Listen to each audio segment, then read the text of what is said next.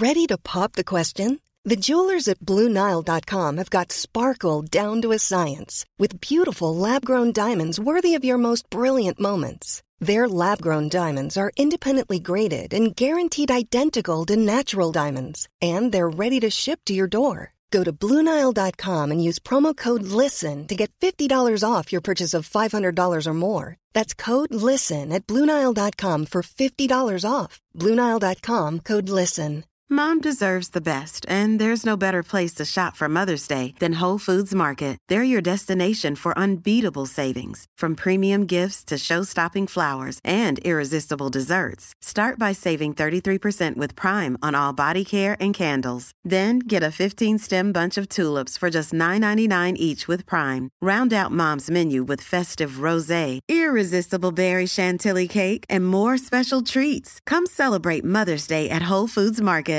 Here's a cool fact. A crocodile can't stick out its tongue. Another cool fact, you can get short-term health insurance for a month or just under a year in some states.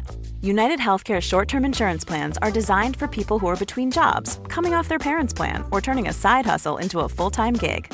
Underwritten by Golden Rule Insurance Company, they offer flexible, budget-friendly coverage with access to a nationwide network of doctors and hospitals. Get more cool facts about United Healthcare short-term plans at uh1.com.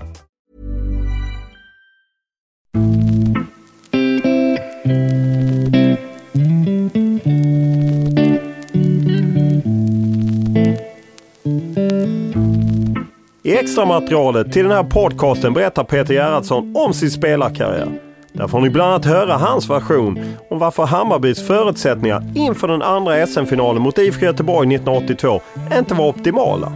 Och att många från det gamla Bayern-laget håller kontakten än idag.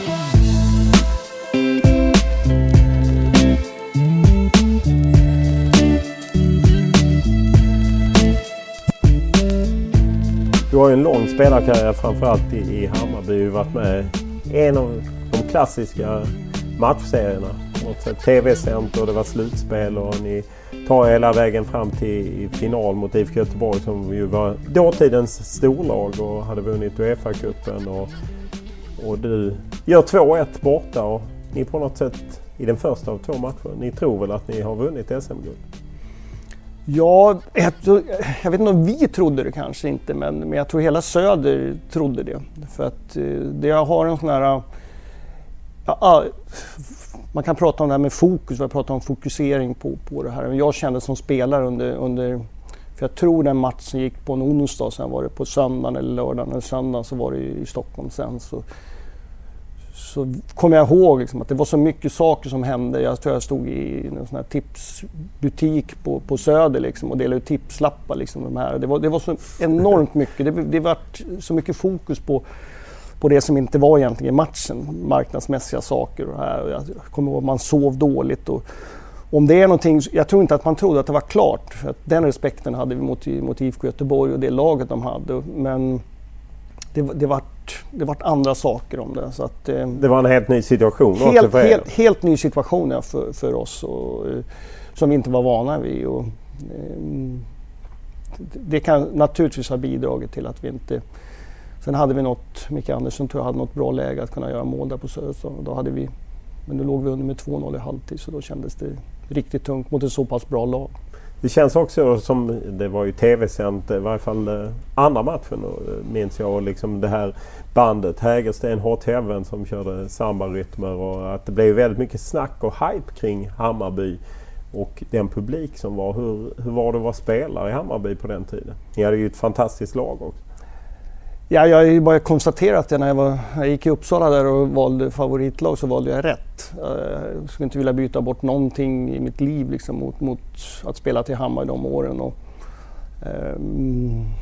det var hela liksom, mentaliteten där. Jag kan säga att det var ganska tufft när jag kom från Uppsala till Stockholm som var 7 mil. Alltså jag var inte alls stockholmare på det sättet. Så att, men när man väl kom in i gänget, det tog ändå uppåt 5 år innan jag blev ordinarie. Så att, men just publiken och den atmosfären som var på den tiden var och då, jag kan inte komma ihåg att det fanns våld eller att det fanns någonting annat. Så att För mig så var det den optimala spelarkarriären att få spela i Hammarby. Sen kan man säga att man hade velat kröna med ett SM-guld och inte med en andra plats. Men... Ja, för det är ju det man kan känna att det är häftigt så, men det fanns ingen vinnarkultur på något. Alltså att man inte vann så mycket. Nej, men det kan nog stämma att man har behövt lite vinnarkultur, det handlar oftast om man har de bästa spelarna. Jämför man IFK Göteborgs lag med vårat så hade vi inte de bästa spelarna om man tittar på landslag och sådana saker. Så att det kanske mer var den, men Hammarby kanske man efteråt så har, på den tiden när jag var där så tycker jag det ändå var kontinuitet både på spelarsidan, kanske inte på tränarsidan faktiskt, för att där var det, hade väl 5 tränare tror jag på de här 10 åren, men på ledarsidan var det. Nu har Hammarby på något sätt ser ut på ett annat sätt då, så att det är ett svårt ord det här att en vinnarkultur. Jag tror ju på att om nu Manchester United och de här har en vinnarkultur så beror det säkert mer på att de har väldigt mycket pengar och att de har väldigt bra spelare och också bra tränare naturligtvis. Så att mer på det. För det brukar man alltid prata om till exempel Malmö FF och att jag tänker på lite när du innan hade utläggningen om det här med liksom det tyska och det engelska. Jag menar det som Bob Houghton och Roy Hodgson, jag menar de vann ju väldigt mycket. Även för jag vet Laban gick in och tränade Öster och vann också, så totalt sett så har ju Bob och Roy och de som har följt efter det sport kanske vunnit mer än Laban och hans lärjungar. Ja, men det måste man sätta sig i varje situation, vad man tränar för lag och vad man är. Jag tror att man kan i tyska Bundesliga som man vunnit av varje gång de har vunnit på sitt sätt. Och jag tror att Tyskland har varit, om man tittar på historiskt sett så har Tyskland varit mer framtiden än vad England har varit under många år. Och det var därför jag tyckte som att Tyskland, liksom VM 74 var fantastiskt att se och kommer inte ens ihåg England då. Så att, de var inte med. Nej, precis du ser. Ja, just 74. Tomaszewski såg till att de inte fick spela VM det året. Om man säger till Hammarby då, vad jag förstår ni hänger fortfarande 82-generationen. För mig jag träffade er ute någon kväll och att ni är de relationerna viktiga? Fantastiskt viktiga. Alltså det är 12 stycken som träffas 2 gånger om året och det kunde jag inte vara med för nu var jag i Frankrike senast tyvärr. Så att, men det är väl någonstans också tycker jag fotbollen. Alltså att, jag brukar säga att under de här 10 åren jag var i Hammarby så vi vann inte SM-guld, men för mig har det varit kanske viktigare att SM-guld, om jag fick byta ett SM-guld mot att inte träffa de här 12 2 gånger om året så hade jag aldrig bytt bort de här 11 blir plus mig då, ja, kompisarna som man har och diskuterar och så att nej, det är en riktigt roligt att behålla liksom kamratskapen i det hela. Har du sett när jag vältrar i nostalgiska minnen från 82 och liknande? Ja, både på och utanför plan diskuterar vi mycket så att det är roligt för att vi minns olika saker och med åren så kanske vi glömmer bort och då påminns vi om saker så att jag tror att jag vet inte hur många som har, jag tror att Öster har något liknande, jag pratade med någon här och Hasse Eklund, så att det finns nog några sådana där, men jag tycker 86 när vi bildade det här Kartellen 2 som de heter då, efter, det var Dallas som hade Kartellen 1 så att vi blev Kartellen 2 då, så var ett väldigt bra beslut.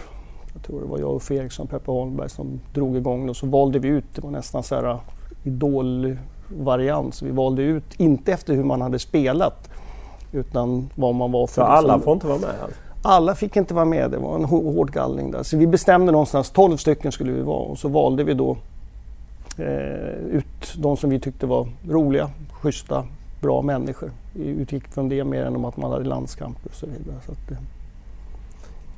du har ju även varit med en annan klassisk Hammarby. Det är ju 82 och sen så är det ju den här när Hammarby gick upp, gjorde 6-0 på Karlstad. Du spelade dock i Vasalund och var på väg upp i Allsvenskan på Hammarbys bekostnad. Ja. Det är en av de mest klassiska Hammarby-ögonblicken fast du var i fel tröja. Eller du har förträngt det. Jo, alltså ja. Det var ju, alltså där kan man säga att jag var ju 3 år då i Vasalund med en av de bästa tränarna som jag jobbade med, Bosse Pettersson som var tränare. Jag var lagkapten i Vasalund och fick en ganska stor roll. Jag gick samtidigt på GH Så det var en väldigt viktig del i min fotbollsutveckling som tränare också. Bosse var väldigt kreativ också, liksom hur vi spelade och så vidare. Och jag var lagkapten så jag fick jobba väldigt mycket med honom då. Jag fick lära på att jag var lagkapten, men jag hamnade på bänken. Det var inte alltid så att jag spelade. Och jag var lagkapten, så att det var många saker där som var utvecklande. Men det här var väl ett av de tuffare delarna när vi åkte upp till Luleå. Spelade 0-0 då, hade jättechanser. Jag tror inte jag startade, jag tror jag kom in i matchen. Vi fick en straff. Vi hade en på då så jugoslaviska Dragan Stevovic som skulle slå en straff. Och kommer ihåg att våran mittback Peter Grim, han hade spelat med Dragan. Han hade spelat med Luleå, så han visste att målvakten kunde bara slänga oss åt ett håll. Så han sa till Dragan att slå straffen i det hörnet där, för han kan inte slänga sig ditåt. Dragan, som var en av våra bästa spelare, han ville visa att han kunde sätta straffen i andra hörnet. Han slog en bra straff med målvakten som då kunde slänga oss åt rätt håll. Han slängde sig rätt och räddade den. 0-3 och stod det på tavlan Karlstad-Hammarby när våra match var slut och alla jublade. För det räckte? Det var målskillnad, det räckte för er att... Och så var det 0-4. Och så var det 0-5 och så var det alldeles tyst. Vi stod där nere uppe i Luleå, liksom sista matchen. Det var november, kallt och jäkligt. Och sen kommer jag ihåg, det var en liten Luleå-klack med någon sån här transistorradio som satt där och började jubla. Och då förstod vi liksom att Hammarby hade gjort 6-0 på 4-5 minuters övertid. Så att det var tufft. Men, jag har sagt det förut, så är det något lag som jag då skulle kunna acceptera, att, även om det var tungt då, som fick upp. Så att det var tur att ologisk fotboll. Ja, precis. Och så var det tur att det inte var något annat lag. Så att. Musiken är ett stort intresse. Vad är det för t-shirt du kör? Det är The Dream Syndicate. Ja, okay. Så att jag tog på mig, om du ser vad det står här nere. Nej, jag är sen för då. Jag är för gammal för att se en sån. Vad står? Nej, jag kan inte. How did I find myself here? Ja, okej. How did I find myself here? Det var för att jag frågade. Ja, The Dream Syndicate som jag såg för några månader sedan i Göteborg.